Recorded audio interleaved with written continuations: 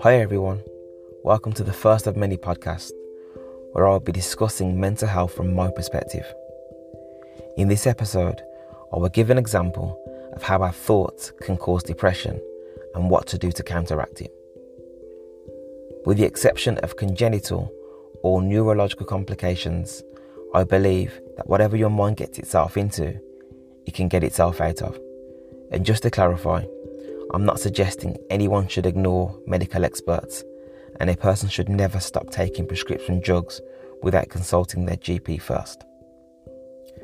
Dopamine is a neurotransmitter, also known as a chemical messenger.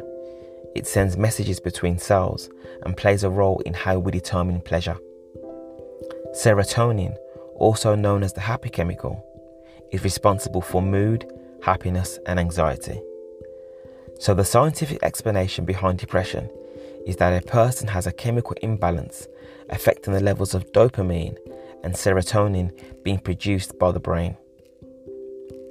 It is well documented that physical activity plays a part in adjusting those levels. That's why people say they feel better after doing something physical. Take note of these 6 words and their definitions.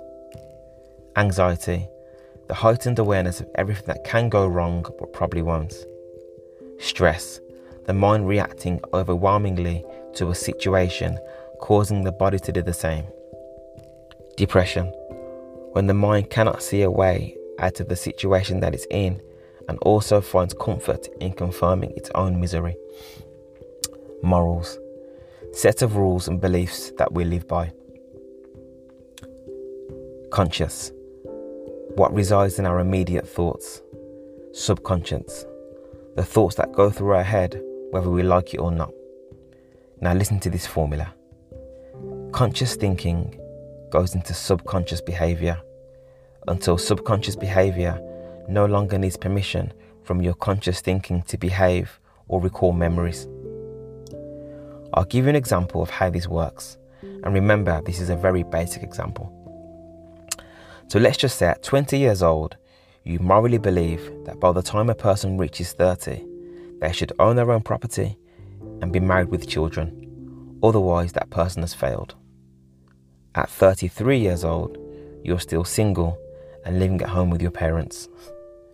Consciously, you want to be okay with this, but subconsciously, you are not okay with it because your current situation conflicts with your morals, creating division within your own head. So I'll explain how this can affect us. So let's just say you're out with a group of friends for dinner. Everyone is laughing and joking, and you are laughing. But then suddenly, you get this thought. Hold on, I can't laugh. I'm 33 years old. I'm still living at home with my parents. I should have been married 3 years ago. Those thoughts will eventually drive you into depression, causing anxiety and stress. This starts to affect other areas of your life, creating a snowball effect.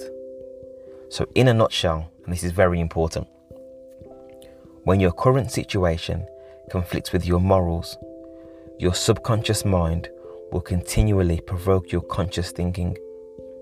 Over a long period of time, this creates stress, causing a chemical imbalance, affecting your dopamine and your serotonin levels.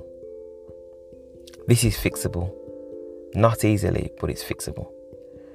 You need to consciously reevaluate and consider your morals and connect with your subconscious thinking. So here's 2 things that you can do to get started. Number 1, write down in as much detail as you can what you want your life to be like. Number 2, learn how to SMART goal set. SMART stands for specific, measurable, achievable, relevant, and timely.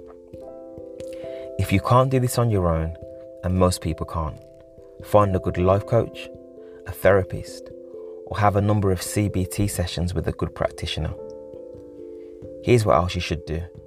Sit down and consider multiple areas of your life and ask yourself this question. Is there anything negative that is hindering me and the way I think in my life that's causing these problems? Is it music you listen to, the places you go, sites you visit on social media, content you watch on television, how you view yourself, how you view others, the things you eat and drink, the clothes you wear, the conversation you have, or habits that you've acquired over the years. But definitely, here is what not to do. Don't engage in activity or watch programs that are going to fuel your existing morals, such as unrealistic rom-coms and TV programs. They only add more negativity to your subconscious thinking, causing you more stress and depression. Thanks for listening. Stay positive.